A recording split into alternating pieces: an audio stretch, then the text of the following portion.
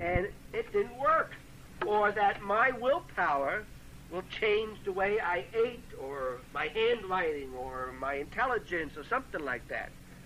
And the problem was that my willpower alone was insane, because that's what I had taught. It's, if you're taught insanity, that's what you know. And we somehow think that we're born with this mind that is automatically developed. It is not true. Human beings are born with this unique quality called capacity.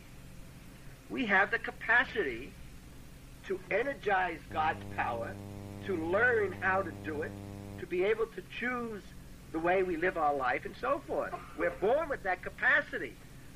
But it's like the capacity to develop a physical attribute. For instance, somebody could have the natural capacity to be a great tennis player. But you can't be a great tennis player unless you learn how to play tennis. You can't say, you know what, I am the world's greatest tennis player. Well, where have you played? I never played it. I mean, I don't even own a racket. Yeah. But I have the capacity to be the world's greatest tennis player. I went to some physiologist, you see, and he gave me all these tests. And from these tests, he was able to figure out with some incredible computer and this great scientific knowledge that I have the capacity to be the world's greatest tennis player. Well, that at a dime won't even get me a phone call in California, 20 cents. So the capacity to be a powerful person is not enough. It's got to be learned. You've got to learn how to do what you have the capacity to do. And we're all born with this capacity to control our lives. But so what do? We have teachers called parents, brothers, sisters, aunts, uncles, cousins, neighbors next door, the kid down the block, teachers at school, kids you go to school with. And until you're 5 or 6 years old, you have these teachers. Now we have visual teachers on television, so little kids get to watch television. And they see the cat running after the mouse, and the mouse is so funny that the cat gets blown up in the air or something.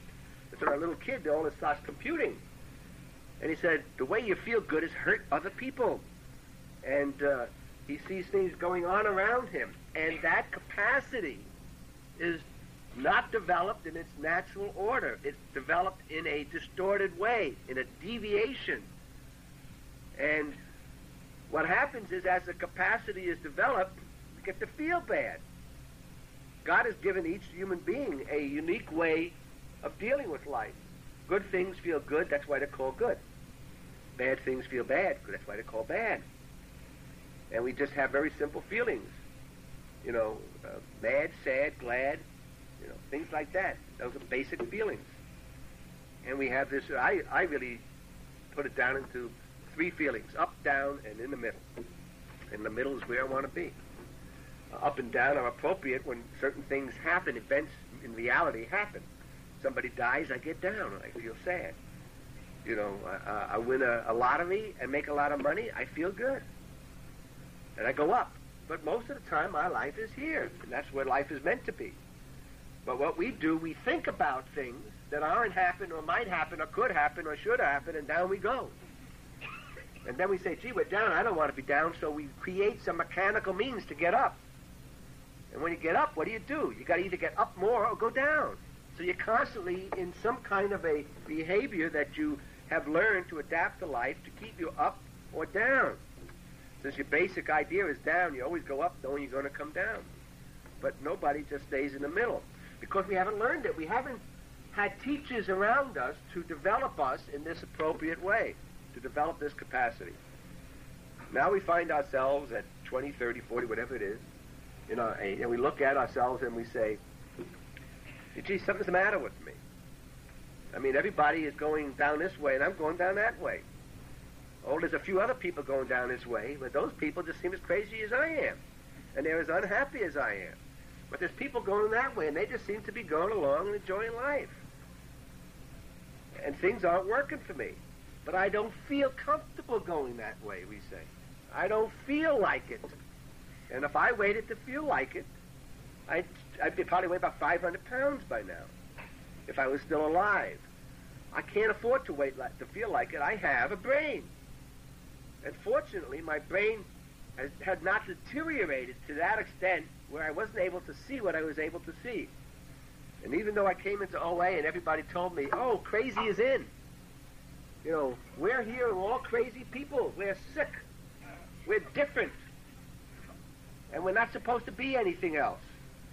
I remember one person coming up to me and saying to me, well, aren't you just like the rest of us? And I said, sure. And she said, oh, I'm glad that you're a crazy person just like us. I said, no, I'm not.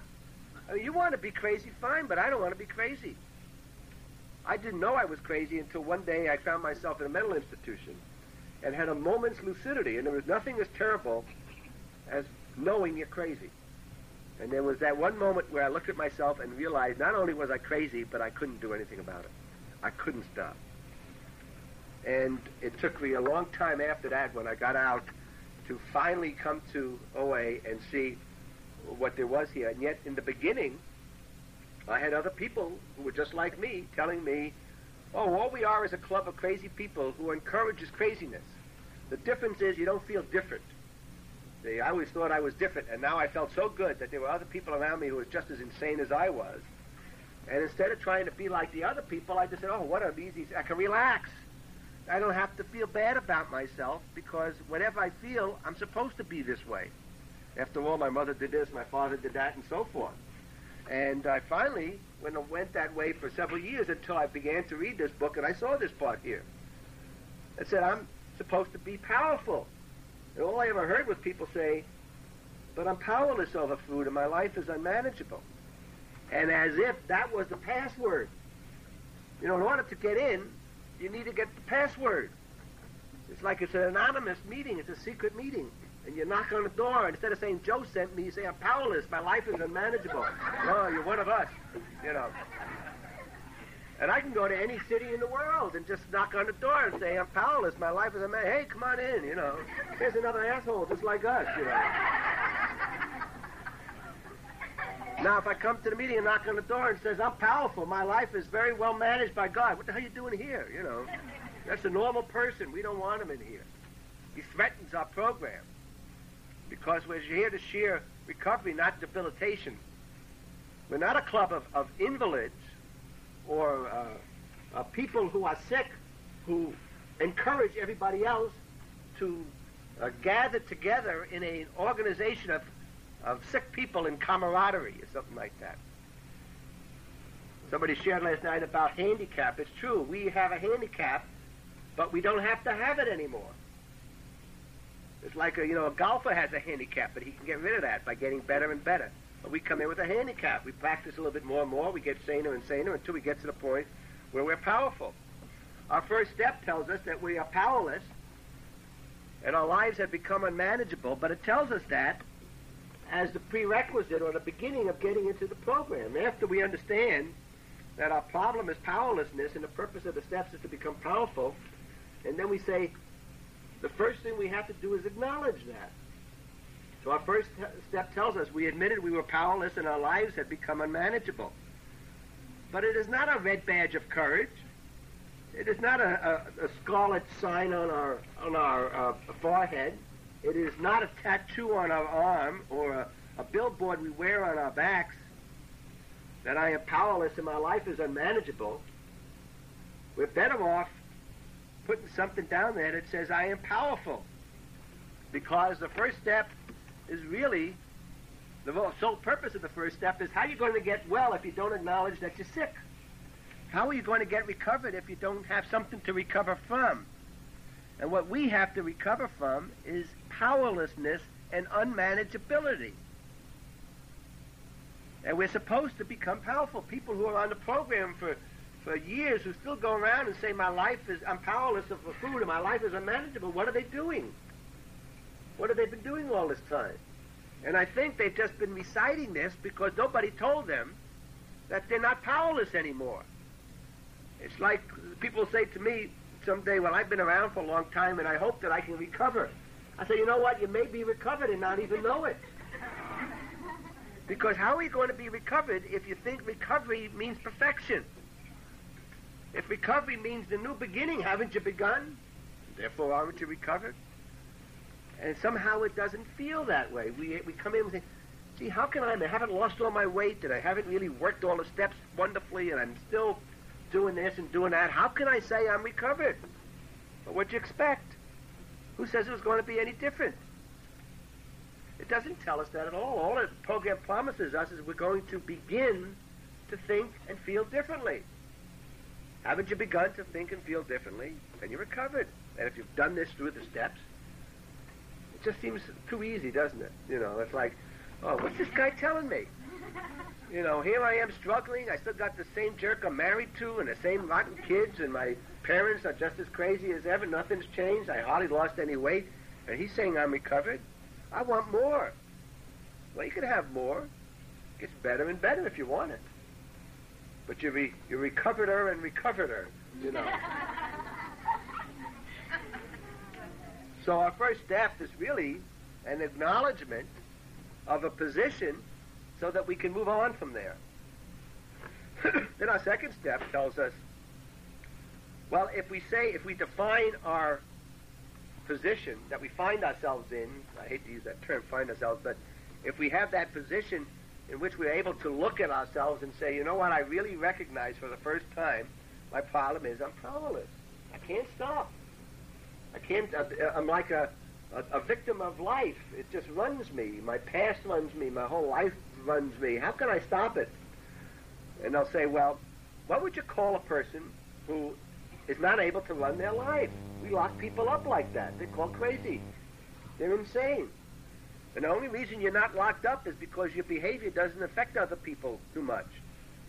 But if you were, instead of eating, you were stealing from stores and getting caught at it, if you were a kleptomaniac, you'd go to prison or you'd go to a mental institution. I have a woman I sponsor who's a kleptomaniac. And she has to call me up at least 4 or 5 times a day. That's what we do. She just calls me up whenever she feels like stealing. Well, it's 4 or 5 times a day in the beginning. And now it's since I can't always be there for her, we have a whole list of people that she can call. And she calls people 4 or 5 times a day. This is going on for several months now. Just a call, and she don't promise she's not going to steal. And if she does steal, she's encouraged. She says, well, look at, it's been so many days. I used to do it every day. Now it's so many days. Now it's weeks. Now it's months, and so forth. And that's how she symptomizes. But she gets caught, she's going to go to jail. She knows that. She's been caught 4 times already and been to court 4 times. Next time she goes to jail. And she's got little kids.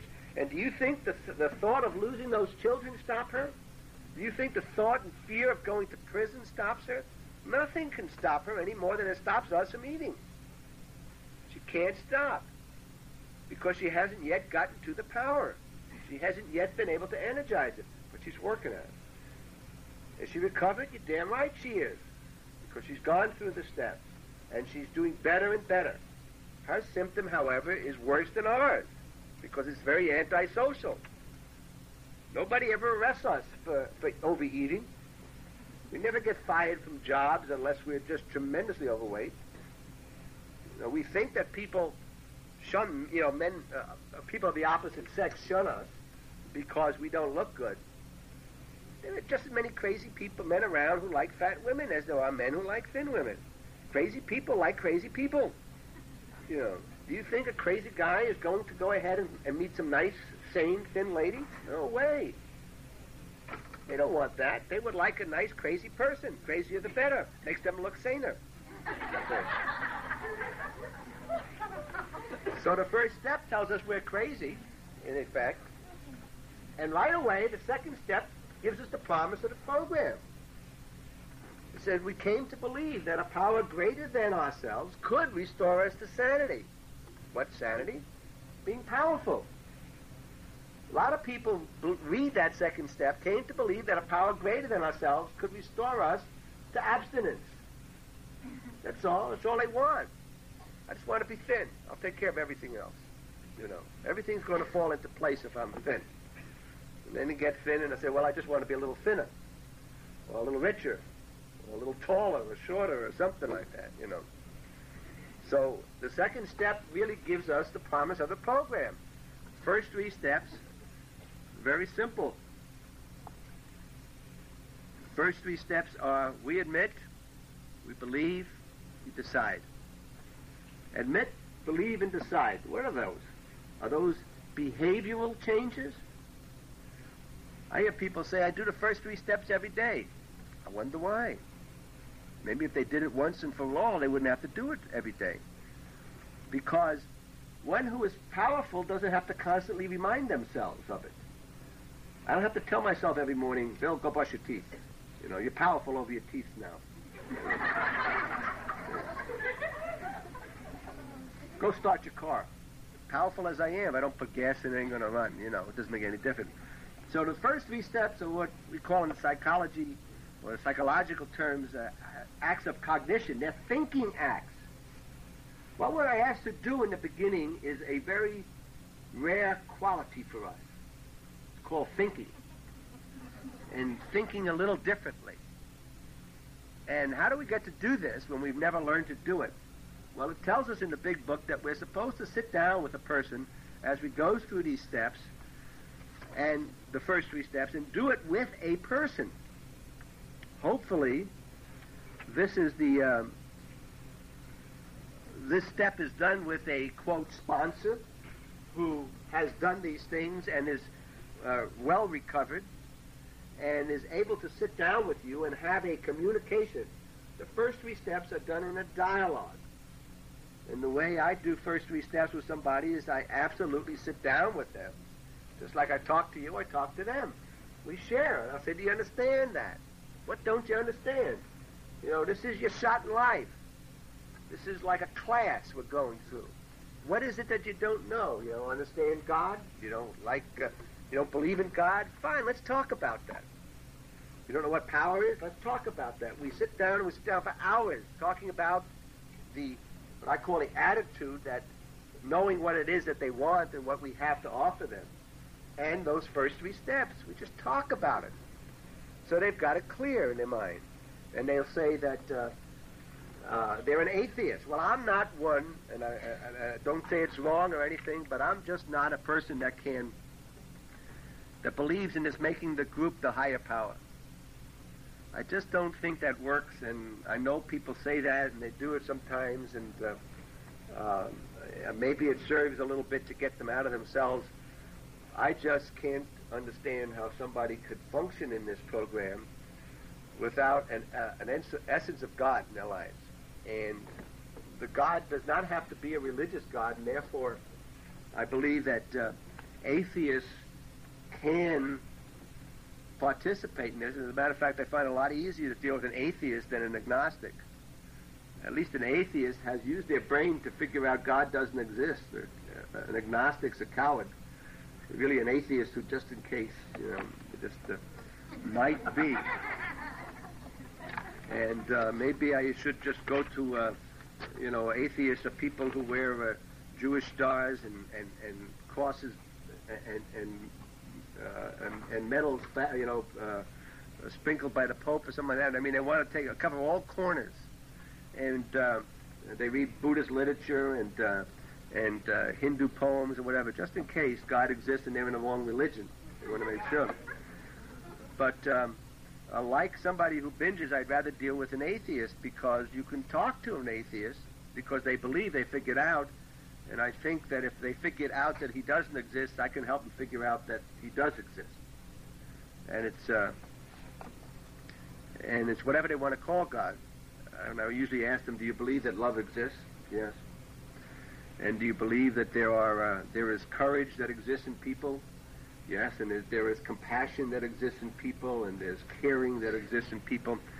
And there is serenity that exists in people, and wisdom that exists in people, and all these things, of course, exist in some people. And I say, if those things exist, and they exist in the face of very often a lack of examples of that in people, are you willing to could we call that, for want of another name, a power, another power? And if that exists, then the power exists. And if we can call that power, higher power, God, whatever you want, fine. But there is a power, and I know that power exists because I have seen people who have changed and they've never learned how to change. I have experienced in my own life never having been taught love, never having experienced compassion, never having learned about courage or exemplified it, showing not only no wisdom but counter-wisdom, stupidity, and yet I have been able to achieve these things. Where did it come from? I mean, where is the part of my body that can say that's wisdom, and that's love, and that's compassion, and that's courage? Point it out to me. I mean, is it a single cell model? Is it submicroscopic? I'll even accept that. But it doesn't exist in any form. Where is thought? Where is feeling? Describe it to me. Like somebody will say, you know, I really feel angry. I'll say, describe it. Tell me the feeling. So, is it a warm glow? And what is it? And how does it start? Where is that part, that little minuscule little part of the organ that you are, and where it starts? There isn't there. It's an intangible. It's a thing that's not a thing. It's a happening that's not a happening. Love and compassion and caring and the ability to do. Where does one get that ability to stop and help somebody? Where does it come from? Except it is what it is. It is something else. That's all. And I think that something else comes from a power, a source, a creator. And I believe that creator is God to me. You can call it anything you want, but it's God to me. And so I know that these people whose stories were in the big book, the old-timers in AA that came along long before any of us did, those people who had tried so hard all their lives to change, who, as you read their stories and feel their pain and tears as they cried to want to change and couldn't. And of all the people who tried to help them, psychiatrists, psychologists, doctors, ministers, parents, wives, children, all the loving care that they had and encouragement to change, and they didn't change. And all the threats, people who were in prison and who were going to be put in prison for the rest of their lives. I heard a story about a man who came from a nice family in Alabama and everything, and he got in with a crowd at school, and they held up a store and killed somebody, and he was the driver of the car, and he was sent to prison for murder, and it was commuted to life imprisonment. And there he was, a young fellow who had lived, in a drug culture and stealing and doing things, and now somebody was dead, and he was in prison for the rest of his life. And he spent something like 7 or 8 years there until his sentence was commuted, and he was given a pardon. Why? What changed him? Where did he find this stuff? In prison? Did he find people there who cared about him? Did he find love and understanding? Did he find teachers to teach him? No. And yet he learned. There is something out there that comes from out there and within us. And a circle is completed through the act of prayer. It comes from God to us and from us to God. So there is a power that I have seen in these people's stories and in my awareness of other people, seeing them and hearing their stories, unless they all lied to me.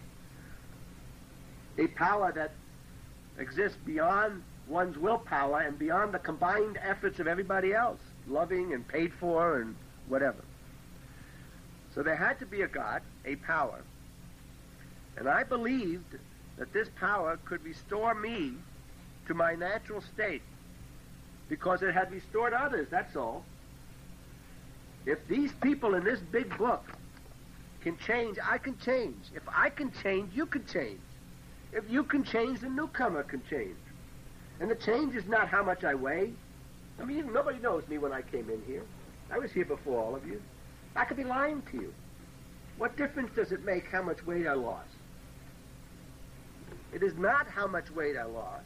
It is what I am. I am not what I lost. I am what I'm still here with. My problem when I lost weight was I took me along. I got rid of that person. I am now a new person. It is this person that you see. It is not me in comparison to the way I weighed. It is me in comparison to the way I was. And the only way you know I was the way I was is not just by my sharing with you, but you will find out soon enough how true that is.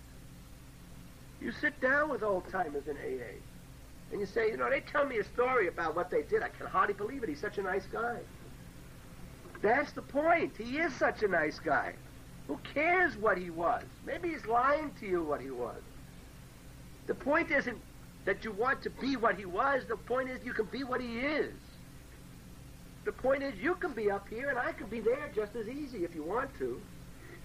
Because all we have to do is say, gee, I'd like to get up in front of people and talk. It must be nice to get up there and talk to a lot of people and have people come around and pay money to hear you speak.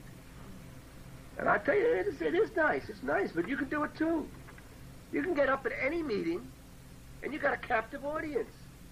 They have a choice of listening to your bullshit or going home to their husbands. Given that option, you know what they're going to choose.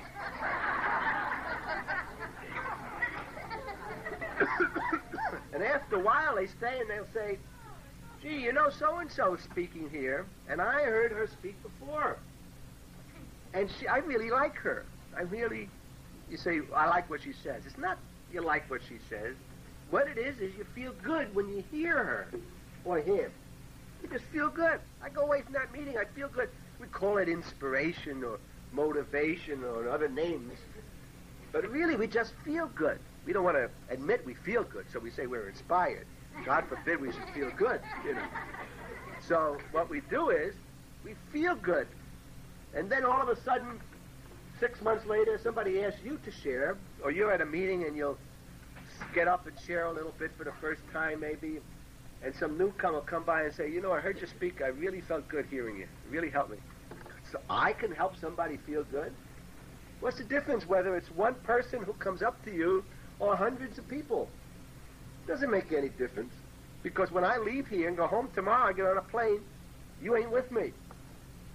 And all of you loving me and thinking I'm terrific doesn't get me a window seat without a reservation, let me tell you. I sit on the aisle and I say, how come my travel agent didn't get me a window seat when I told him? Don't they know who I am? I don't even get to sit in business class. I gotta go cheapest way. And that's all there is to it. I used to go first class. I paid a difference, I like to go first class. It made me feel good. Now it got so expensive I can't even do that. And then I find out that since I lost the weight, the regular seats are as big as the first class seats used to be when I was heavy. And since I don't particularly care, the food doesn't make much difference to me anymore, from the first class food to the coach food. It's all terrible. So I don't care. But the point is that you can be this way too. You can share and give, and somebody else will say, sometimes the person will say, well, how much weight did you lose? You don't want to know that. And you know that you haven't gotten the message across. Because as soon as they ask how much weight you lose, they're saying, I don't know whether I want to judge you until I find out how much weight you lost. And what they are is judging whether they should listen to you and whether they should feel good. And if you say, oh, I lost 500 pounds. Oh, my God. Boy, do I really feel good. I only have 300 to lose. Yeah. I lost 500 pounds. I met a fellow in St. Louis last year, a lovely young guy, about 25 years old, and he was telling me, took me aside and he said, Bill, I read your book, and I heard you speak, and I'll tell you the truth, I can't relate to you. He says, you lost 75 pounds. He weighed, at that time, he weighed, 575 pounds, I think, something like that. And he had already lost 175 pounds. And he says, I can't relate to you. And I said, but I can relate to you. He says, how can you relate to me? I says, because you're what I was going to be. And I know your pain. He says, how can you know my pain? I says, pain's pain. What's the difference? Well, he couldn't understand it. And I understood he couldn't understand it. And I put him in touch with somebody I know in New York who lost 500 pounds. And this guy's 25 years old. He had never been able to get behind the wheel of a car to drive it. There wasn't enough room, so he never drove a car. He obviously had never been with a woman. There are a lot of sick OA people around, but not that sick, And so he hadn't been able to be with an OA with any woman. you know. And, I think if he stuck around our way long enough, it would have happened, you know. There are a lot of compassionate hearts around, and he hadn't been able to work. He never had a job because nobody would hire him at 700 and something pounds. And he had just 2 weeks before attempted to commit suicide for the second or third time and come out of a hospital. That's how he lost 175 pounds, was in a eating disorder hospital, which was just another forced prison. And when he wrote to me, after I put him in touch with this fellow from New York, he said it was the first joyous Christmas and New Year's he ever had in his life, because he now knew it was possible. And he now knew that happiness was available to him. And no matter what I had said to him, all I was able to do was put him on to somebody. And I got to tell you, I know this fellow who lost over 500 pounds in New York. And he once came to one of my meetings and he said, I said, would you like to share? He says, I'll share under one condition. You don't tell anybody how much weight I lost, because I don't want to be judged by how much weight I lost. And he never mentioned how much weight he lost.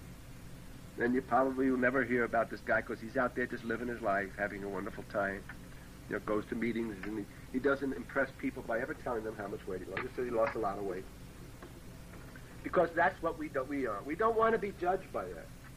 I don't want to be judged by how much weight I lost or how much abstinence I have.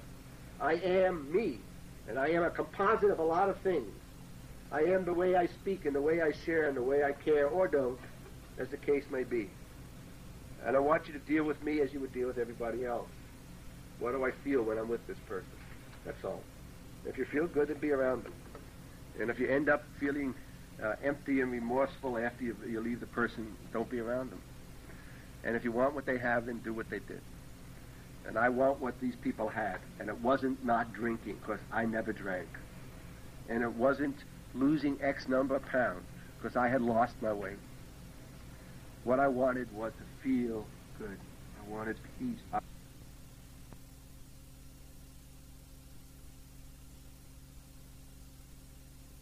And atheists did so much, so well in the program, and after a time, she decided to convert to my religion, because she said that she felt that I epitomized my religion so well, she wanted that too.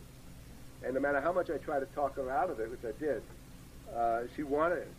Of course, that's balanced out by a fellow I sponsor who's also very wonderful, who is my religion, who converted to another one. So it shows you how good I am in in proselytizing. You know, I think that for me, I have found at this stage in my life, I've turned back to my religion, which I had turned away from as a child, because as I turned away from God, the religion symbolized it. And I think the religion, what I saw of the religion in my mind was, this is what you got to do. And there was no reason for what I got to do. And I resented it. I was a passive-aggressive person, and my way of dealing with being told what to do was to fail at it or turn my back at it. And I turned my back, and I think most of us have, in many ways, turned our back on our religions. And I'm not here to preach about religions. I just found in my life that not having to reject those things anymore out of spite, I can look at it with a different eye, and I've read about religions, and I read about them, and I love to be able to quote from Old Testament, New Testament, from Buddhist and Hindu scriptures and Muslim scriptures. I find all of them useful and bring good feelings in my life, and I found it was just fine to go back into my religion, even though at another time I was thought of it as a cop-out. So I find it, for most people, that's what really happens after a period of time. They'll go for a long period of time, having no God or disbelief in God or anger at God, and then as the program develops in their life, they say, okay, I got God in my life, and I'm, quote, spiritual, but non-religious. And most of us, and I have yet to find somebody around a long time who has not been turned back to their original religion. And I think it's a wonderful compliment to our program that it really is, it supports whatever religion we're in. The third step was the hardest, and I was told when I went through the third step that this is the step that separates those in the program. It is the step in which we learn to set on a path of life. I thought that the third step was epitomized in those cliches, let go, let God. And I was asked, how do you do it? By this man who took me through the steps. Show me how you let go and let God. Well, I don't know. You know, I pray, and he says, fine, you know, you pray. Well, what does that mean? Does that let go? How do you do it? And when we really boiled down to it, I didn't know how to let go. He said, what the third step says is that we can do only one thing at this stage of our lives, is to make a decision. We made a decision to turn our will and lives over to the care of God as we understood him. In steps 4 through 9 is the way we seek out God's will. Steps 4 through 9 are the steps in which we seek out God's will. Steps 10, 11, and 12 are the steps in which we carry out God's will on a daily basis. But step 3 is not the step in which you turn your will and life over to the care of God, because the truth is we don't do it. We would like to do it perhaps at this point. We make a decision to do it. And the way we do it is going through steps 4 through 9. That's how we turn our will and life over to God. And that was fine to a point, but it's God as you understand him, and I didn't understand God. And it took me a long time to understand God, because God was a painful God, very unfair God, and I didn't even know if he was a very powerful God. I mean, if God was so powerful, how come he didn't do this and he didn't do that? And I hear people say, oh, God comes into our lives and what he does is I needed a car and he got me a car. And I prayed for a job and I got a job. I prayed to get a divorce, I got a divorce, you know, and all these things I prayed for. And my answer to that is, you mean to say all you had to do was pray to God for a car and you got a car? That's terrific. What model? You know, do I have to pray for that model, or can I pray for a different model? And how did you pray? I mean, do you kneel, stand up, lie down? I want to do it. And which city did you do it in? I mean, I want to go. What church? I want to go there, because God must reside there. Because I've been asking all my life, and I never got it. Not only did I ask for a new car, but my old car would break down, and I wouldn't even get a new car. You know, and the buses would go on strike, and whatever it is. You know, the more I prayed, the less I seemed to get. And what magic is it of yours? And then, of course, comes the question, if God is so wonderful in giving you a new car, I got a neighbor that has leukemia. How come God's going around giving people new cars, especially foreign models, and not taking care of my neighbor next door that has leukemia? Or how about the kid I read about who was raped by some teacher at school, or my friend across the street who worked so hard all his life and one of the nicest men I ever met, and had a wife and 2 little children, and in a period of a few months got cancer and died. I said, was God so busy handing out foreign model cars he couldn't take care of that? And what about people in Ethiopia? Is there something about them? God doesn't exist south of the equator? Or is there something about the people who died in concentration? Where was God then? I mean, is God passing out Volkswagens at that time? What is there about this? And I think the truth is God doesn't do those things. God doesn't intercede in our lives in that way. Not only that, but if he interceded once, then we become meaningless. See, we could have had it that way. If Eve would have kept her hands off the apple, we could have stayed in the Garden of Eden. We would never have to worry about anything. You know, the Bible says we wouldn't even wear clothes, so everybody would look ugly. You know, and we wouldn't have to, just think of it. You wouldn't have to worry about what size you wore, because nobody would wear any size. See, and life would be terrific. We wouldn't have to work. Everything would be given to us. We could have had it that way. But God said to us, as mankind left the Garden of Eden, he said, I set before you the tree of knowledge, of good and evil, of life and death. Choose life. I don't think leaving the Garden of Eden was a punishment. I think it was an expression of our uniqueness in God's image. What good are we in God's physical image? And I don't think that's what was meant by it. We are in God's powerful image. We have his power. We have the quality that no creature has. No creature but mankind has compassion. No creature except mankind will do what a human being will do. Only we have the secret of life because we know that death is waiting us. Nobody else, no living life form exists, knows it's going to die except human beings. And therefore each day becomes valuable. We have this unique quality because God gave us the opportunity to choose life. He doesn't choose it for us. He is eminently fair. He sets in course a motion of things happening, of oceans that ripple and cause tidal waves, of winds that blow and cause typhoons and hurricanes, of diseases that spread and kill insects so that other forms of life can eat it, and also kills people. He sets before us all these things, and he says, here, part of me, human beings, choose life. Do with it as you will. So God doesn't exist in the form of causing pain. As an eminent philosopher once said, God doesn't send us the problem, he just gives us the solution. God doesn't like these terrible things to happen, but he will not intercede. How do I know he doesn't intercede? Because then life is meaningless if God intercedes even in one case, even in one instance. And the only instances that God is believed to intercede is what we call miracles. Miracles happen as examples to mankind.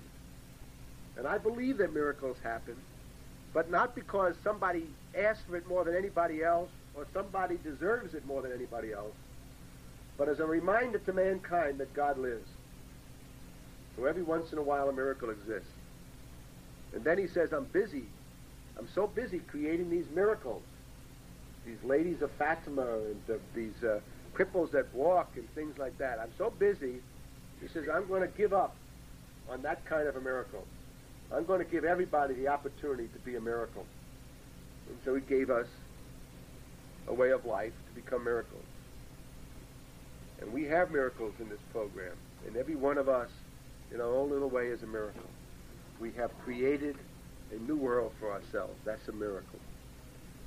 I know it's difficult. A very famous writer who was a survivor of the Holocaust in concentration camps was asked that how did people in the concentration camps deal with God? And he said, like any place else. Some lost faith, some got more faith. He said, and I know that being a survivor of the concentration camps and seeing what was on there makes faith in God difficult, but it makes faith in man impossible. And I would rather trust my faith in God than my faith in man. It's interesting how I'll go to a supermarket someday and there'll be somebody passing around a petition for me to sign. And I read those petitions, and they're to the president or to the governor, and I'll say, do you really think that you're going to change the president's mind by petitioning the president? And they'll say, no, but we got to do it. And my answer to you then is, how different is that than we petition God if he doesn't do it? Is it any different? And I think we got a better chance.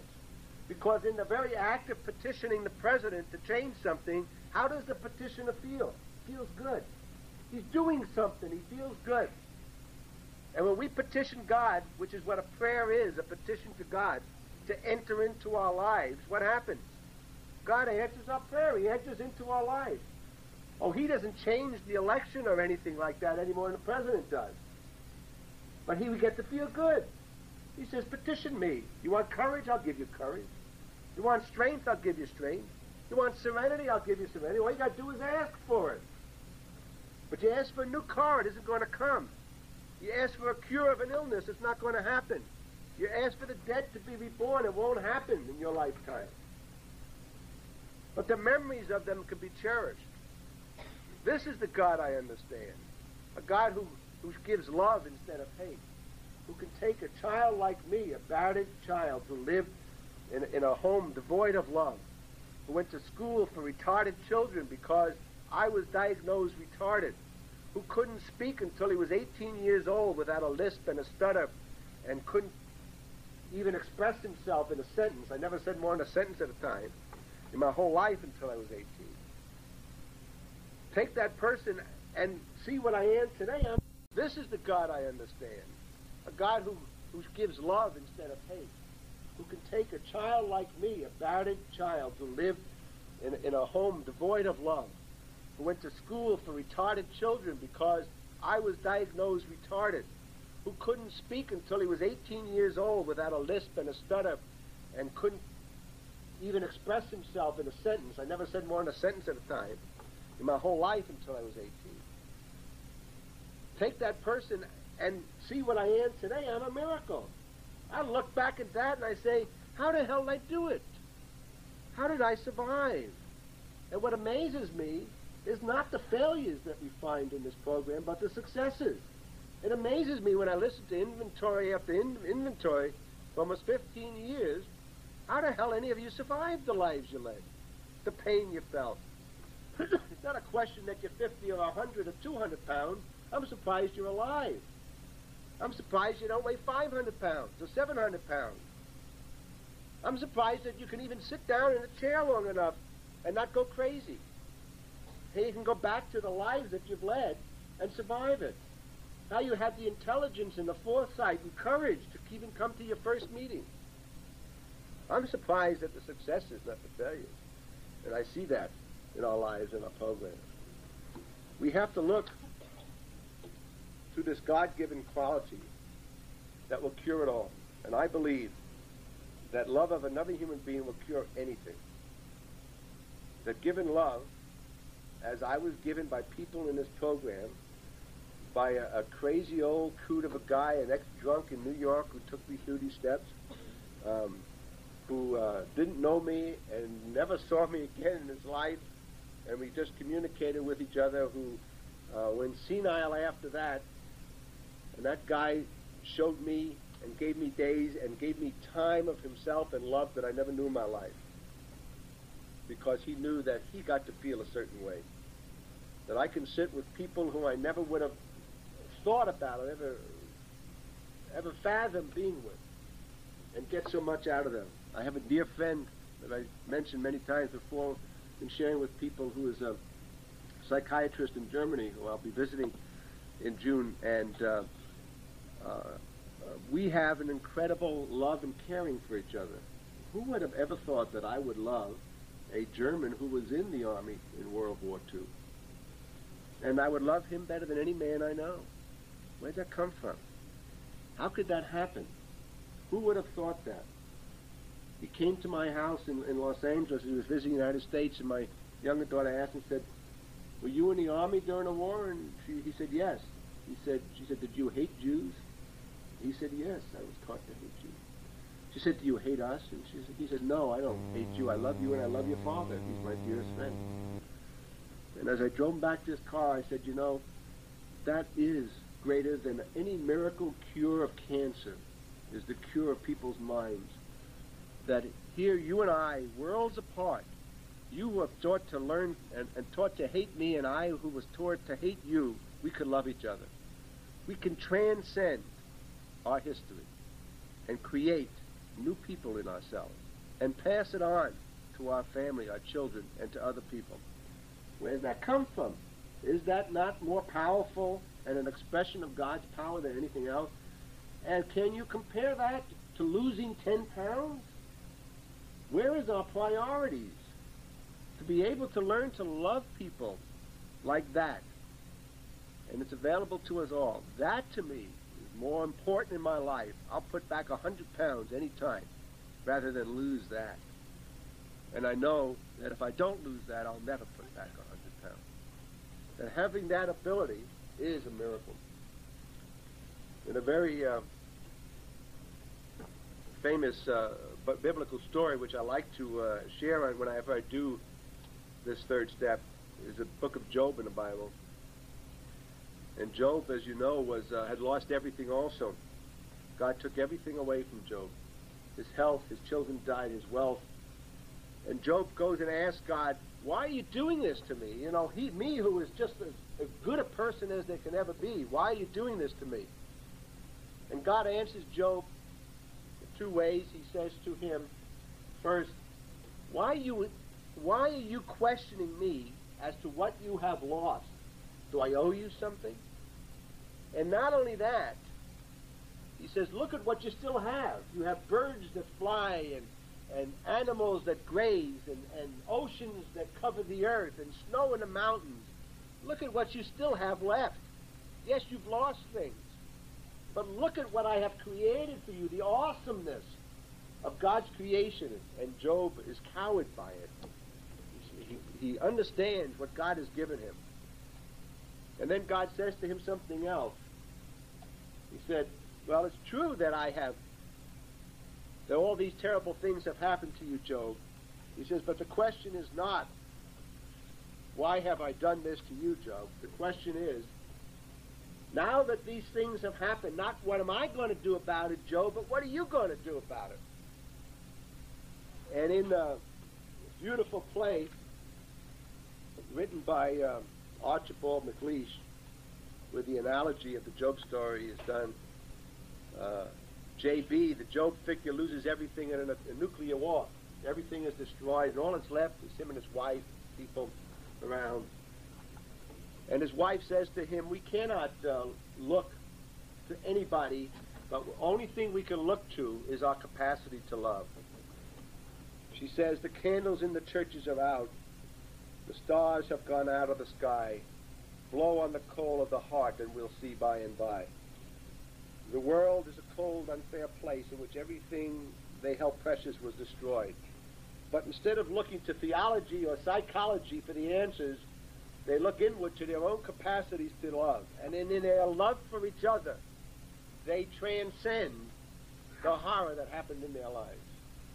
Love can cure anything. And where did they get that capacity to love? Where did they get the capacity to trust and still understand God when all these terrible things happen?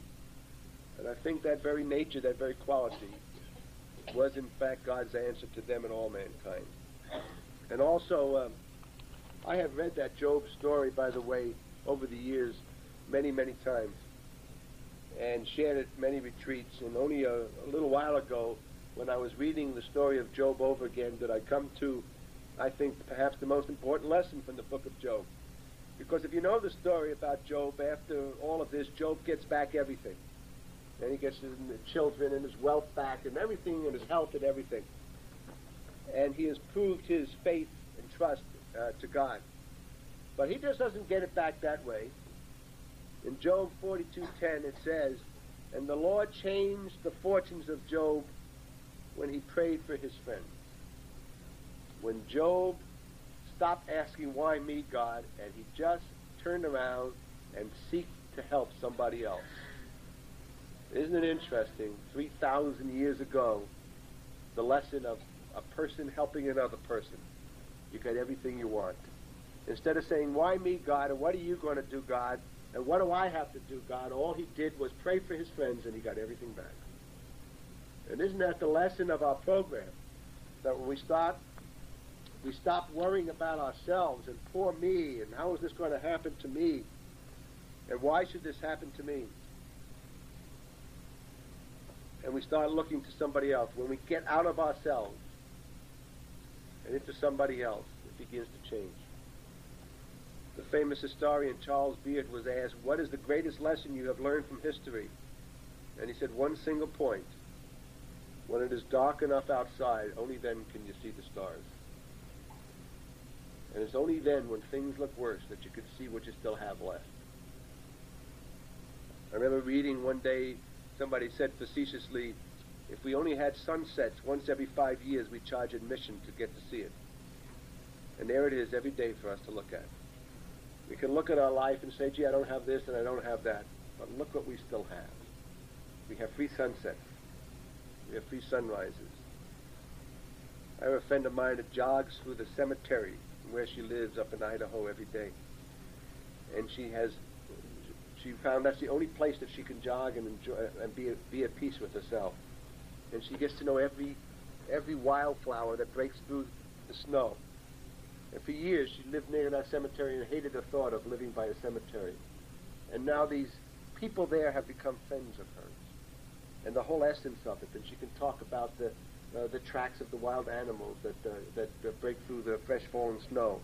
Or I say the wildflowers that break through. And she once sent me a letter, and there was a little twig of a wildflower that came through. Never saw that all her life. She was so busy worrying how fat she was and what she was eating, what she should eat, and all that kind of stuff, and angry because she couldn't afford to live in a house further away from the cemetery or something like that. And now she's glad she lives there because she has that stretch of land and peace to do things. When it's dark enough outside, only then can you see the stars. It's only through our pain that we are able to come to this program and begin to change. And so we begin the path and the journey to experience God's will. And how do we do that? We go through steps 4 through 9. When I get somebody and we've gone through the first 3 steps, I'll say, are you ready now to take the journey to turn your will and life over to God? And I have yet to have somebody who went through the first 3 steps this way not be able to write an inventory. And the way I get people to write an inventory is to say, I don't give a damn whether you write it or not. I can care less. I'm not here to change you or get you to do it. You want to do it, fine. And they'll say, what are you trying to do, talk me out of it? You know. And what they are, they're anxious to get it started. They want to get into it. They want to do it. They want to tear away the wreckage of the past, as the big book said. And so they sit down and write an inventory. Sometimes I sit right with them. They'll say, well, how long and when should I do it? You can do it right now. I'll sit right here with you. And you can write an inventory now. And if they've been around the program a little while, they think, my God, I mean, an inventory has got to be 40, 50 pages. And we talk about how to deal with that, because I won't read a 40, 50 page. I get to sleep after about the 4th chapter. It's very boring. So I developed a method of helping them. They can use that. They can use any method they want to write inventory. The point is, when they begin to understand what inventory is about, it takes on a totally different perspective. I was sharing with some people at breakfast about inventories and how I deal with it.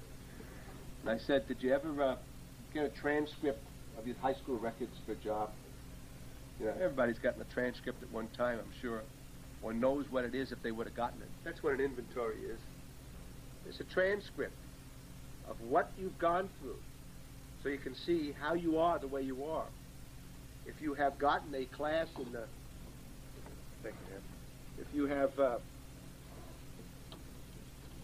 If you have knowledge about some subject, how did you get it? You can say, oh, there it is. I studied geography, and I got a C in geography. And that's why I know some geography today. I don't know it very well, because I haven't worked at it much. It's not part of my work. And it's been X number of years since I've done it. But there it is. See?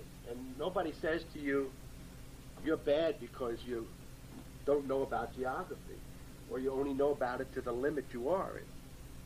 Or you're bad because you're typing. See, I got a D in typing. And the only reason I took typing because I went with my cousin, and he and I were the only boys in the class. See? So he got a D and I got an F. And the reason he got an F is because we used to type pornography, obscene notes, and he got caught with it. If I had caught with it, he would have gotten a D and I would have gotten the F. But your inventory is your transcript. It shows exactly what you've been taught to be the way you are. How come you eat this way? Well, there you took a class in eating, and it lasted about 7 years, and it started with this experience when you were 2 years old, and in order to keep you quiet, they gave you a sweetback cookie or something like that. And there it is, when you were 4 years old, your grandmother walked in and snuck to you some candy when your mother and father wouldn't let you have it. And there you are, and so on. That's your class. And you got an A in it. Of course, there's a class in common sense, you flunked, you know. There's a class in relationships, you got a D minus. And there's a class in being a child, how to be a child to a parent. You know, you got about a C minus in that. Oh, there's a class in guilt, you got an A in that. And there's a class in resentments, you got an A in that. And here's the teachers you had in that subject, and here's how, that's what an inventory is, just like that. It is a methodology that we devise in this program so that you can see how you became the way you are. It is not an opportunity to blame anybody, because I had Mrs. Jerk in the 4th grade who had a bad day with her family, and she called me a name, and ever since I have had trouble with that subject. Can I blame her because here I am years later and still have problems with that subject? And I have a, you know, my kids always say to me, oh, that teacher's terrible. And I'll say to them, the teacher may be terrible, but the subject's important. And you're going to have to learn that subject and learn it well.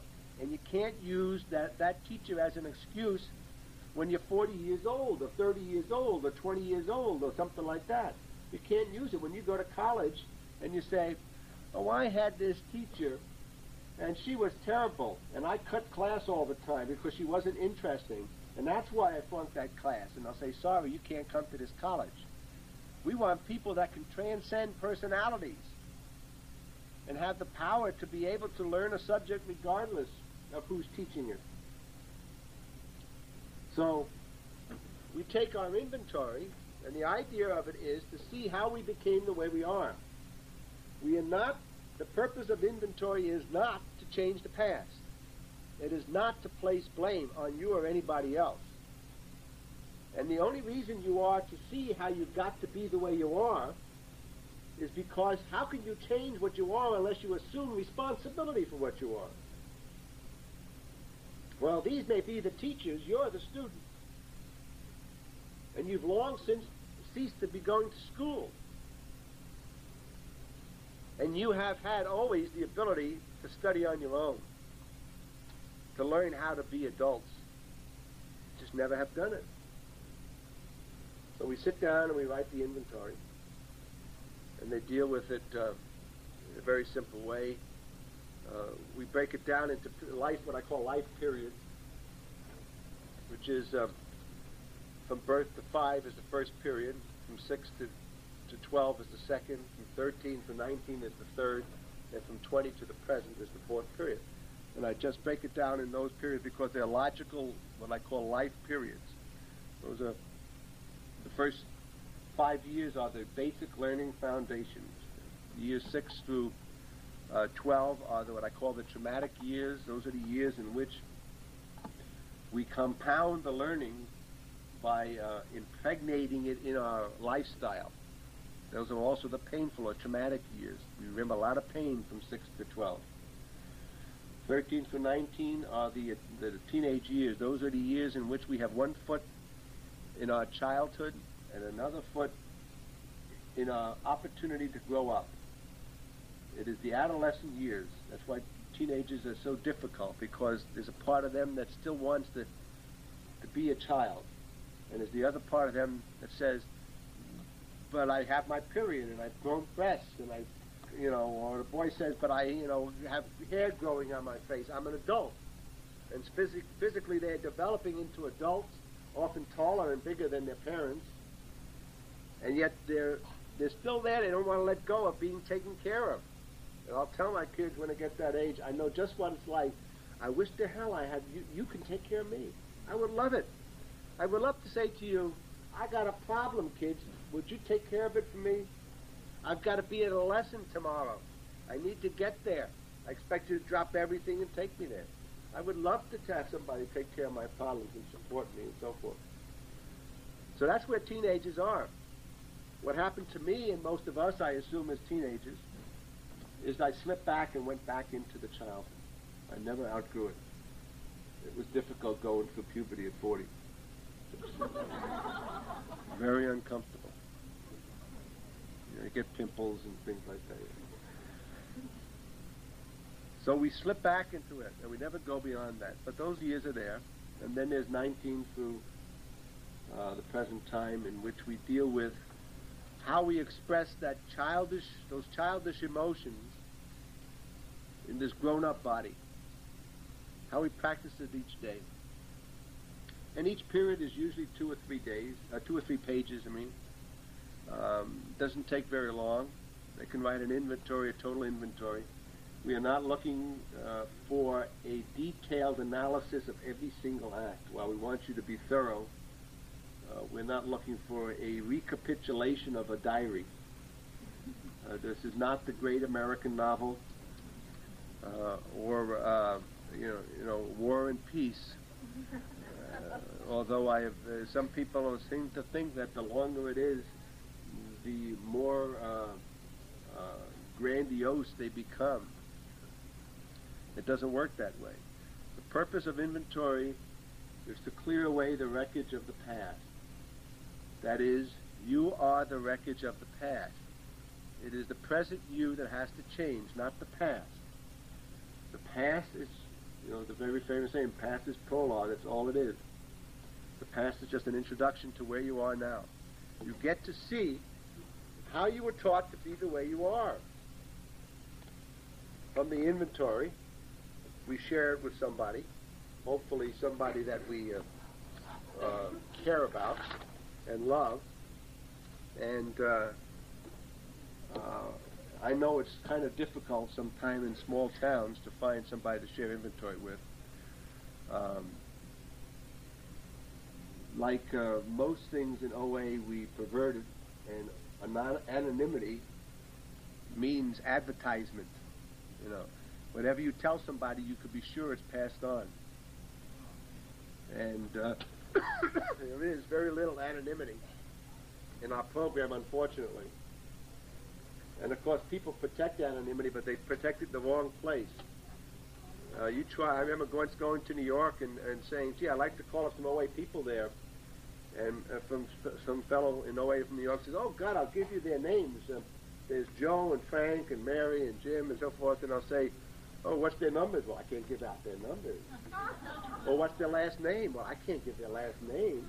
Well, how am I going to go and get in touch with them? Well, you go to the Tuesday night meeting and see if there's a guy there by the name of Jim, and so forth. And because we were supposed to protect their anonymity. That's not what we're supposed to protect. Of course, he'll tell you everything there is about Jim, and Mary and John and everybody else. They'll tell you, well, you see Jim, well, he's the guy, he's full of baloney, and he'll tell you this is what he says and this is what he does and everything like that. But we won't tell you his last name, We have to maintain anonymity at any cost. Anyhow, hopefully you can find somebody to share it with.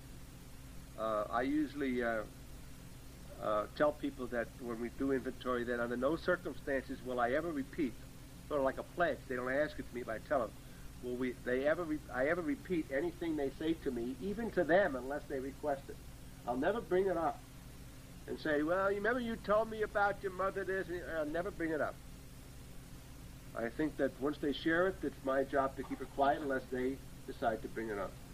And I'm supposed to be there not to interject that, because every once in a while they'll read and they'll say, well, aren't you going to say something? Like I'm supposed to say something. And usually I have nothing to say. What is there to say to them? What am I supposed to do when they share? Am I supposed to tell them how bad they are? And they'll say something like, well, I still have this problem. What should I do? And I'll say, I don't know. And they'll say, well, what good are you? I said, not very good. Well, what are you supposed to do with my sponsor? I said, listen to you. And that's it. That's it. I'm supposed to listen to you and support you and share with you what I do. But I don't know what you should do. I don't know what's good for anybody else. I hardly know what's good for me. In fact, I only know what's good for me after I do it. You know, and then I'll say, oh, that's good, or that was a mistake, and that's all. OA people have it, so they believe that they have this incredible God-given gifts. And it's reading minds and predicting the future. We know all about those things. I know what she thinks. How do you know what I don't know what anybody thinks. Or if I do this, that's going to happen. And I'll say, God, that's wonderful. Who's going to win the race tomorrow? I wish you could tell me that. You could predict the future so wonderfully. You know that if you wear that, or if you don't go home and say this, or if you don't make dinner for your heart, whatever it is, this is going to happen. That's terrific. I just wish I could predict the future like that. And of course we can't predict the future, and we don't know what other people think, and I have no way of doing that, and I have no better advice for anybody than I have for myself. But just to plod along, and make mistakes, and get up the next day and do it again, until you learn what works and what doesn't work, hopefully. We then do our sixth step. Sixth step gives us the opportunity to identify and develop. Sixth and seventh step are the opportunities to identify and develop our natural character traits. The purpose of the sixth and seventh step is not to point out how bad you are, but to develop how good you are. It's not to point out all the things you do wrong, but find out the things you can do that are right. What I usually do is have them make a list like this from their inventory. This is what an inventory looks like. Usually 6 pages or something like that. And this is what's done. They make a list. And on this side they put down character defects. And underneath character defects they put down what character defects are. Character defects are learned behaviors that have outlived their usefulness. Character defects are things you learned to survive, which were probably appropriate at the time you learned it. Certainly to the child they were appropriate. Compulsive eating was the thing you used to survive. It just has outlived its usefulness.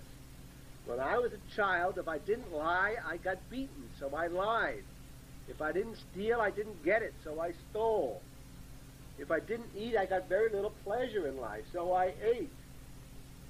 These were the things, the mechanisms I created from what I learned and saw other people do that helped me survive. Without lying and stealing and eating and the other things I did, I could not have survived. The thing is, they worked for me as a child. But what happened to me as a child is not happening to me now, and I'm not a child. But I forgot that. In fact, I became so addicted to that kind of a lifestyle that I forgot why I did it in the first place. I don't even know why I ate, why I lied, I just know generally. But it isn't important. The point is, I learned these character behaviors and it's just outlived its usefulness. It's not useful anymore. It doesn't serve the purpose it was designed for.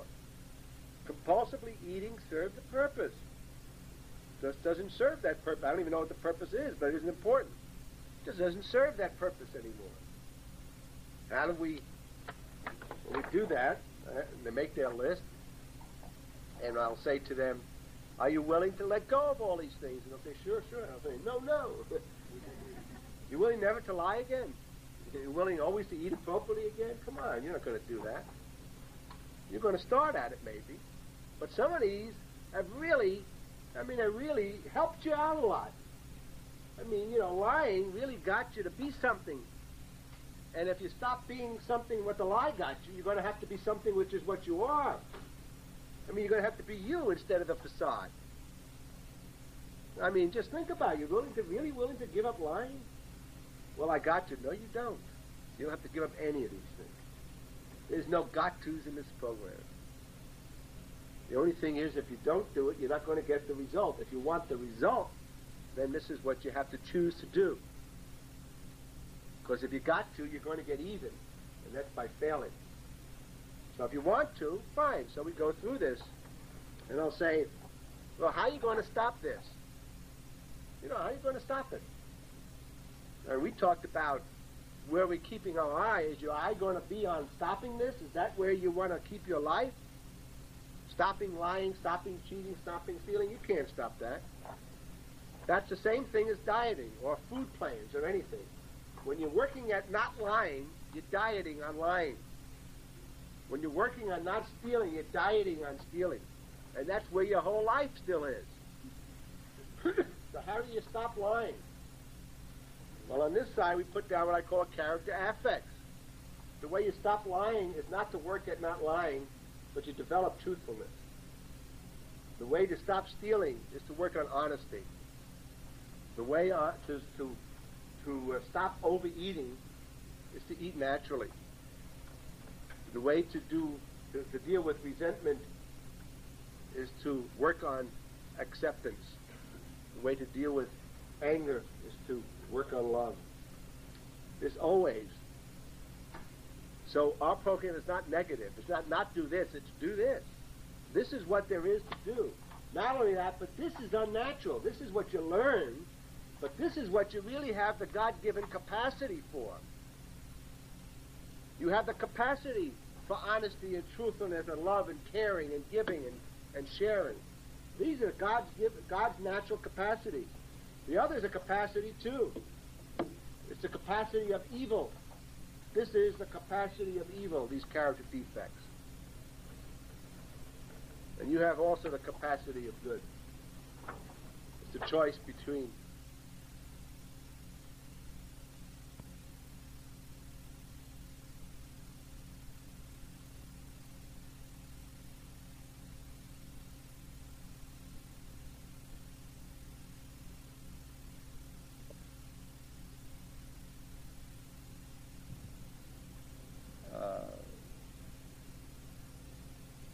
My room, and I pull out the phone book and I look up names of people.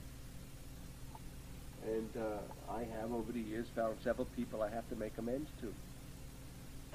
And the idea is that those people that I have to make amends to are all around, and it is a lifelong endeavor to find them. And I'll probably never finish it. That's okay, as long as I'm willing to make the effort. But then there are those people who we know where they are. It doesn't injure them or others to make the amends. So what do we do when we make amends? Why do we go to them to make amends? Well, just think of it. What other people are there in this world that would make amends, that would go up and confront somebody on purpose, knowing that that person isn't going to like them?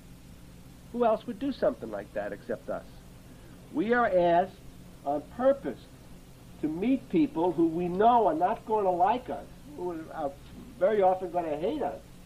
Hated us before, but certainly going to hate us more now because they've avoided, just the same way we've avoided, dealing with this subject. And we're asked to meet these people and confront them and talk to them about the very thing that we've both been avoiding all these years. You think they're going to like it? Or somebody's been sitting around with that, harboring that anger about who stole that typewriter from the office, and you come back and say, remember 10 years ago you were looking to see who this typewriter was, and I said it was probably that girl that quit 2 weeks ago. And well, it was me, and I want to pay you back for it. You think they're going to like you? They're going to say, oh, God, you're such a wonderful person to come forth. You know, I think I'll promote you. They're not going to like that. They're going to be angry at you. So the purpose of inventory is to be able to confront the people, the very people who we know are not going to like us. Inventory, amends. The amends, in making amends, we cleanse ourselves of the fear of other people. It is such a cleansing experience. And anybody who's ever made amends knows what I mean. You just walk away from there, and somehow you almost feel better the worse they feel.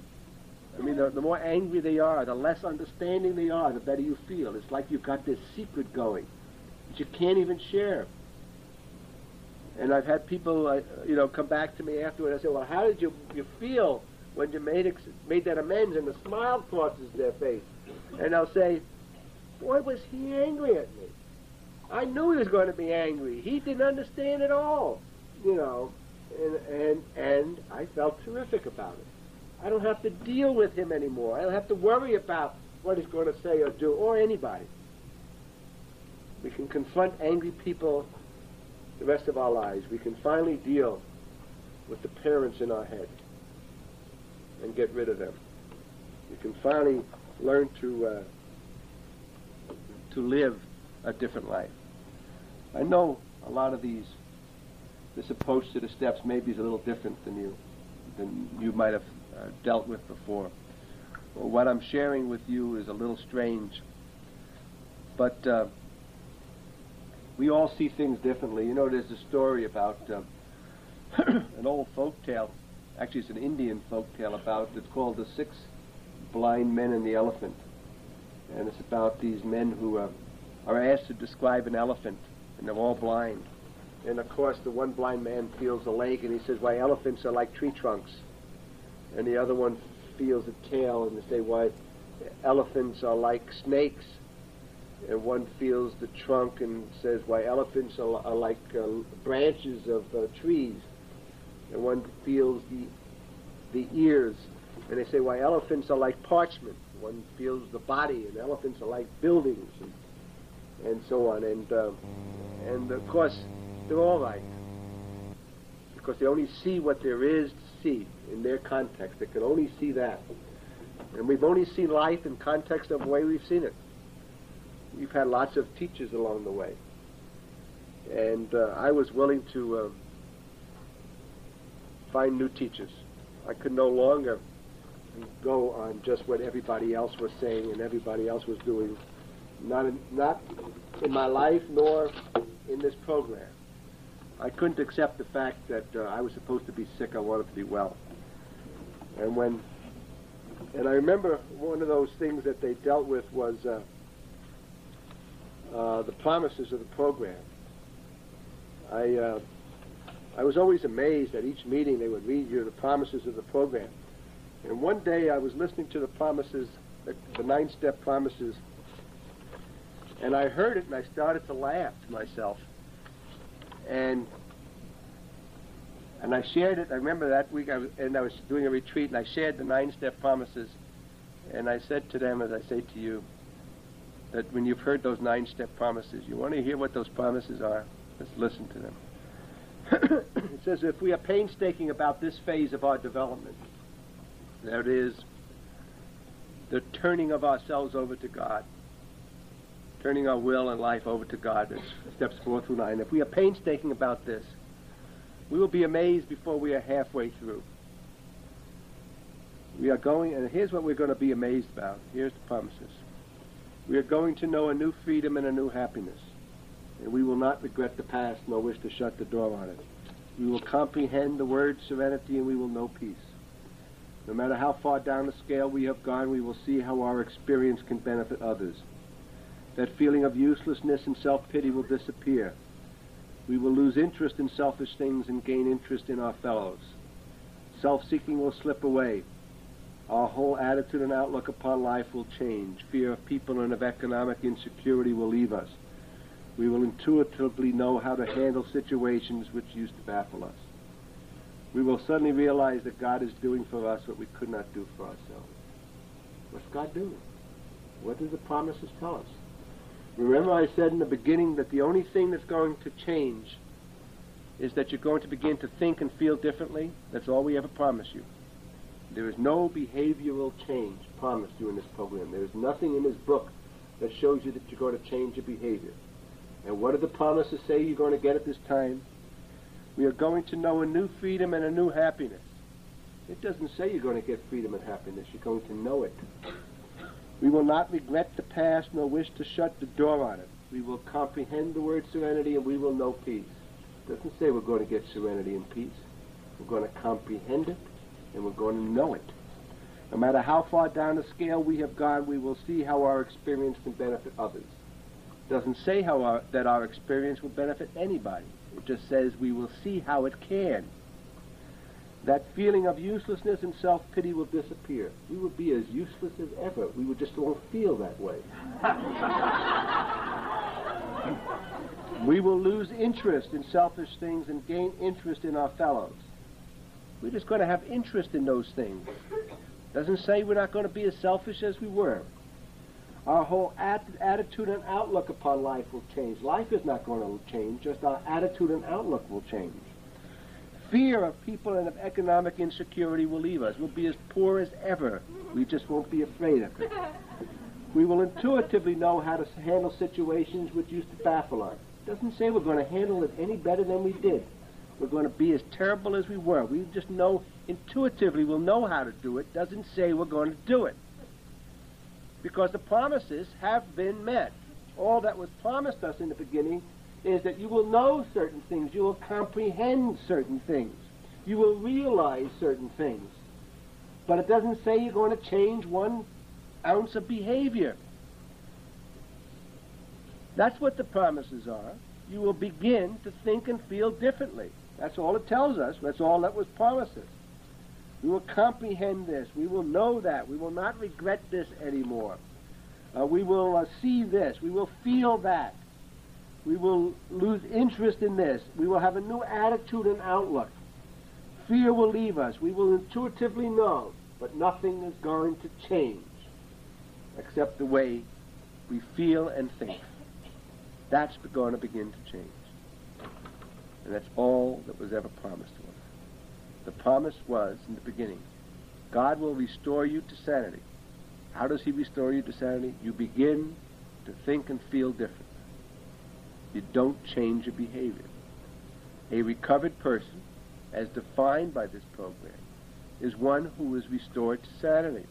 That's what it told us in the second step. And it now tells us that. It says, as we go into the 10th, 11th, and 12th step, it says, for this time sanity will have returned. What is sanity? It says you will seldom be interested. It doesn't say you never will be. If tempted, you will recoil from it, but it doesn't say you're not going to do it. You will react sanely and normally, and you will see that this has happened automatically. You will react to things sanely and normally. How do normal and sane people react to obesity? I got to eat less and exercise more. And I now have the power to do it. I never did. How do I get to have people love me? I become lovable. I now have the power to do that. How do I react to life? I react differently. Now I have the power to do it. Am I self-seeking? A lot less. I'm a little bit more secure. I know how to do these things. I have information now, and I have begun to utilize it. That's what a sane person does. If I tell you, look at, you've got a job here, and you've been a terrific secretary, and if you want to stay, you've got to learn how to use a computer, a word processor, because typewriters are really antiquated in our field. And in order to compete, you've got to learn how to use a computer. So I send you to a class, and you come back and I say, have you learned? You say, well, I've learned, but I'm not good at it. It's going to take me a long time. And of course it will. And do I expect you, having taken that class, to be perfect in word processing the day you come back? Absolutely not. About the only thing you're perfect at is beginning. Well, that's us. We've begun a new life. We've taken a new class called OA1A. And it's lessons we've learned. Somebody like me and somebody in a big book and a dozen speakers you hear and a sponsor you have has shared with you, we're teachers.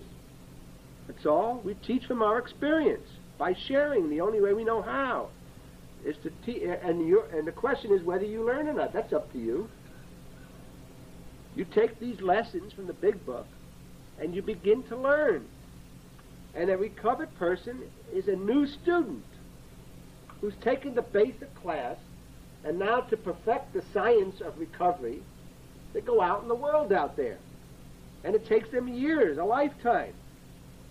And they find out that what they learned, they always had inside them anyhow. They learned nothing they didn't know. Our 10th step tells us that we're supposed to seek through continuous inventory. And I've always taken that to mean at least on a daily basis.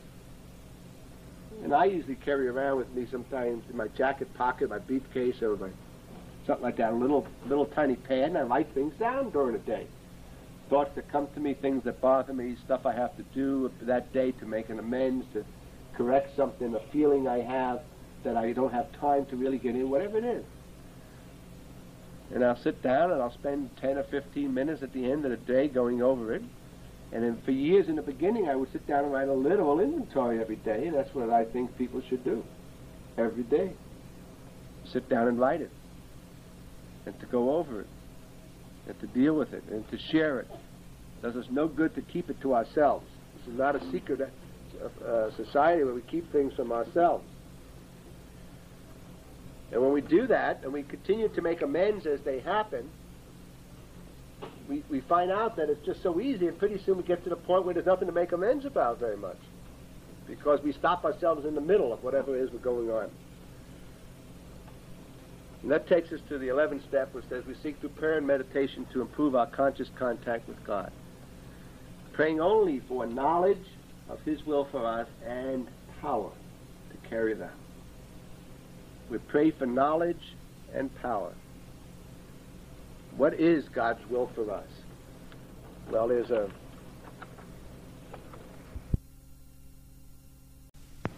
that takes us to the 11th step, which says we seek through prayer and meditation to improve our conscious contact with God, praying only for knowledge of His will for us and power to carry it out. We pray for knowledge and power. What is God's will for us? Well, there's a prayer that says it all, or not really a prayer, it's a saying from the Bible in the book of Micah. And it's repeated over and over, both in the New Testament and Old Testament, these very same lines, only in a different context. Of course, the writer in the book of Micah in the Bible says, "Wherewith shall I come before the Lord, and how myself before God on high?" What does God want of me, he says. And he says, "Shall I come before Him with burnt offerings, with calves of a year old? Will the Lord be pleased with thousands of rams, with 10,000s of rivers of oil? Shall I owe my firstborn for my transgressions, the fruit of my body for the sin of my soul? Will God accept me if I have abstinence or lose 50 pounds? What does God want of me?" And his answer is, "It has been told thee, O man, what is good, and what the Lord does require of thee, only to do justice, to love mercy, and to walk humbly with God." And walking with God is repeated at least 50 times in the Bible, and I've come across maybe more. We are asked to walk with God, to be with Him, to join with Him, not to transcend Him or He transcends us. We are to be at one with God. His will for us is to be just, to be fair and honest with people, to love mercy, to give to people, and to walk humbly, to be with Him, to be as God. That's what His will for us is. And that's what steps 4 through 9 do. They get us to the point where we can do those things. And we do 10 and 11. 10 is to see our practical approach to things, and 11 is to ask God for the strength and courage to do the things that has to be done. You know, God is the purpose of prayer is not prayer. The purpose of prayer is not asking God for something. The purpose of prayer is to partake of God. Prayer is not words, it's an experience. The issue of prayer is not prayer, the issue of prayer is God. Man may spend hours meditating about himself, or be stirred by the deepest sympathy for his fellow man, but no prayer will come to pass. Prayer comes to pass in a complete turning of the heart towards God and towards His power. It is the total disregard of personal concern. Meditation is an opportunity to get in touch with yourself. Prayer is an opportunity to get in touch with God. There's a big difference. Prayer, I want to be totally in tune with what Bill is. In prayer, I want to be totally in tune with what God is. And they're totally different. Prayer is the absence of self-centered thoughts. Feelings becomes prayer in the moment in which we forget ourselves and become aware of God. Prayer is an invitation to God to intervene in our lives in the only way God intervenes in our lives. We ask for strength and courage, and we get strength and courage. We ask to be relieved of fear, and we are relieved of fear. God's gifts are not for sale. He is not a used car salesman in which we pray and bargain and figure out what we have to give to get what we want. It doesn't work that way. God is only there for us when we seek him. And the only thing he gives us is power. Power to overcome the otherwise unachievable. Power to live and love people that we never should have in the first place. Power to understand people who have hurt us. Power to transcend a lifetime of indoctrination. It's interesting how we could love somebody else's mother and not our own. We could look at some man in OA and go up and put our arms around him, and we can't do it to our own fathers and husbands and sons. We can do things to strangers. Why? Because we have a history, and we are unwilling to transcend the history. Try it one day. Just go up to your mother, your father, somebody who you have such difficulty with. Nothing said. Don't have to even say I love you. Just go up and do what you would do with a stranger in OA. Just put your arm around him and say, I want to give you a hug. And see what happens. Makes no difference what they do. It's what you do and what you feel. The ability to do that and walk away from it knowing that you've touched them and they're not even willing to admit it sometimes. Prayer is not a search for what's out there. It is a search for what's in. Prayer is, in its original Aramaic form, is what we call a reflective verb. It means to look within, not to search without. Eleanor Roosevelt once said that every time you meet a situation, though you think at the time it is impossible, and you go through the tortures of the damned, once you have met it, live through it, you find that forever you are freer than you were before. And the power to do that, the power to find that ability, comes from within, from prayer. The willingness to share with others and to go to find that love and compassion that have not existed before in our lives comes only from prayer. Prayer is the search within from the God without. Prayer is the opportunity to divest yourself from everything and become at one with God. Prayer is a beseeching of God to come within you and allow you to be as him. Prayer gives us lots of things. It gives us the opportunity to feel a certain way, to be with people. We pray for people to come into our lives, and people do come into our lives. We find that we have ability to do things that we never thought we could have before. In the book of Isaiah it says, "But they that wait for the Lord shall renew their strength. They shall mount up with wings as eagles. They shall run and not be weary. They shall walk and not be faint." Those that wait for the Lord, those that seek God, from within and from without, they too will find God. Prayer is probably the most useful tool I have found in this program. And once we do that, we find that as a measurement of everyday living, it takes us to our 12th step, which says, having had a spiritual awakening as the result of these steps. A spiritual awakening. Remember, the term spiritual was defined as a new way of thinking and feeling.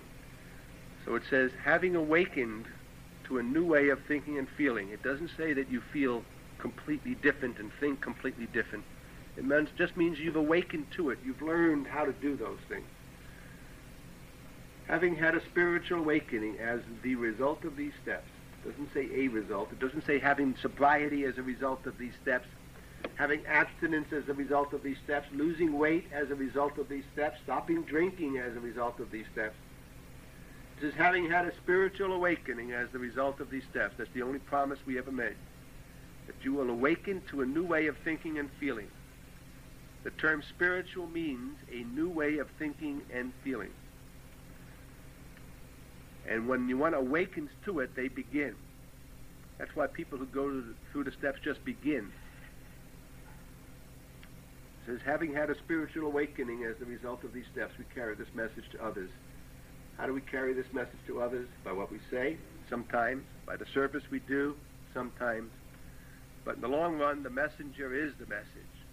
You are the program. Not what you say or do as much as what you are. Not how much you weigh in comparison to what you used to weigh, but what you are today in comparison to nothing. You either are nice and good and caring and comforting and compassionate and powerful, or you're not. And you all are a little bit of that more today than you ever were. You cannot be around this program and not be more powerful, more loving, more caring, more giving than the day you walked in, and more understanding of yourself. You are the message. And there's nothing you can say or do that's greater than just being there for some newcomer, just to be there and listen to them. And that's what I call the sponsor's motto, is to be there and listen. You're not there to tell them how to run their lives. You haven't done such a good job with yours. You're there to share if they ask you, not what they should do, but what you should do, or you would do in that situation, or have done. But more important than that, you're there to support them in whatever they do. My usual answer to somebody who says, what should I do, is I don't know, but understand that God will help you. And they'll say, but I pray and I still don't know what to do. I said, it doesn't make any difference, because God has given you the power to choose, and that includes the ability to choose wrong. And understand, you will choose wrong very often, hopefully less and less.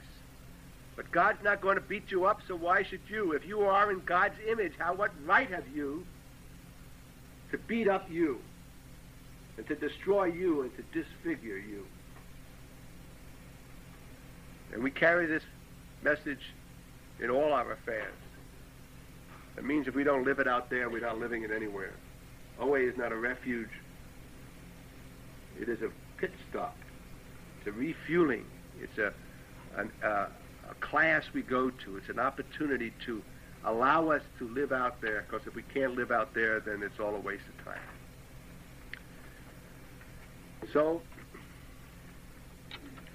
the journey is ending with the beginning of a new journey. I know some of you come here with a lot of expectations, expecting me to give you some magic words, some kind of a magic man. It's like the story of my favorite story I tell about this is the Wizard of Oz. People came to the Wizard of Oz to help them. You remember the story, Dorothy found herself in the land of Oz, and she was told that if she followed the yellow brick road, God would, that at the end of the yellow brick road there was the wizard who would solve her problem. And she starts down the road and she meets the straw man, and who says that he has no brain, and she said, well, I have this problem, I have to get home to Kansas. Anybody who wants to go home to Kansas does have a problem.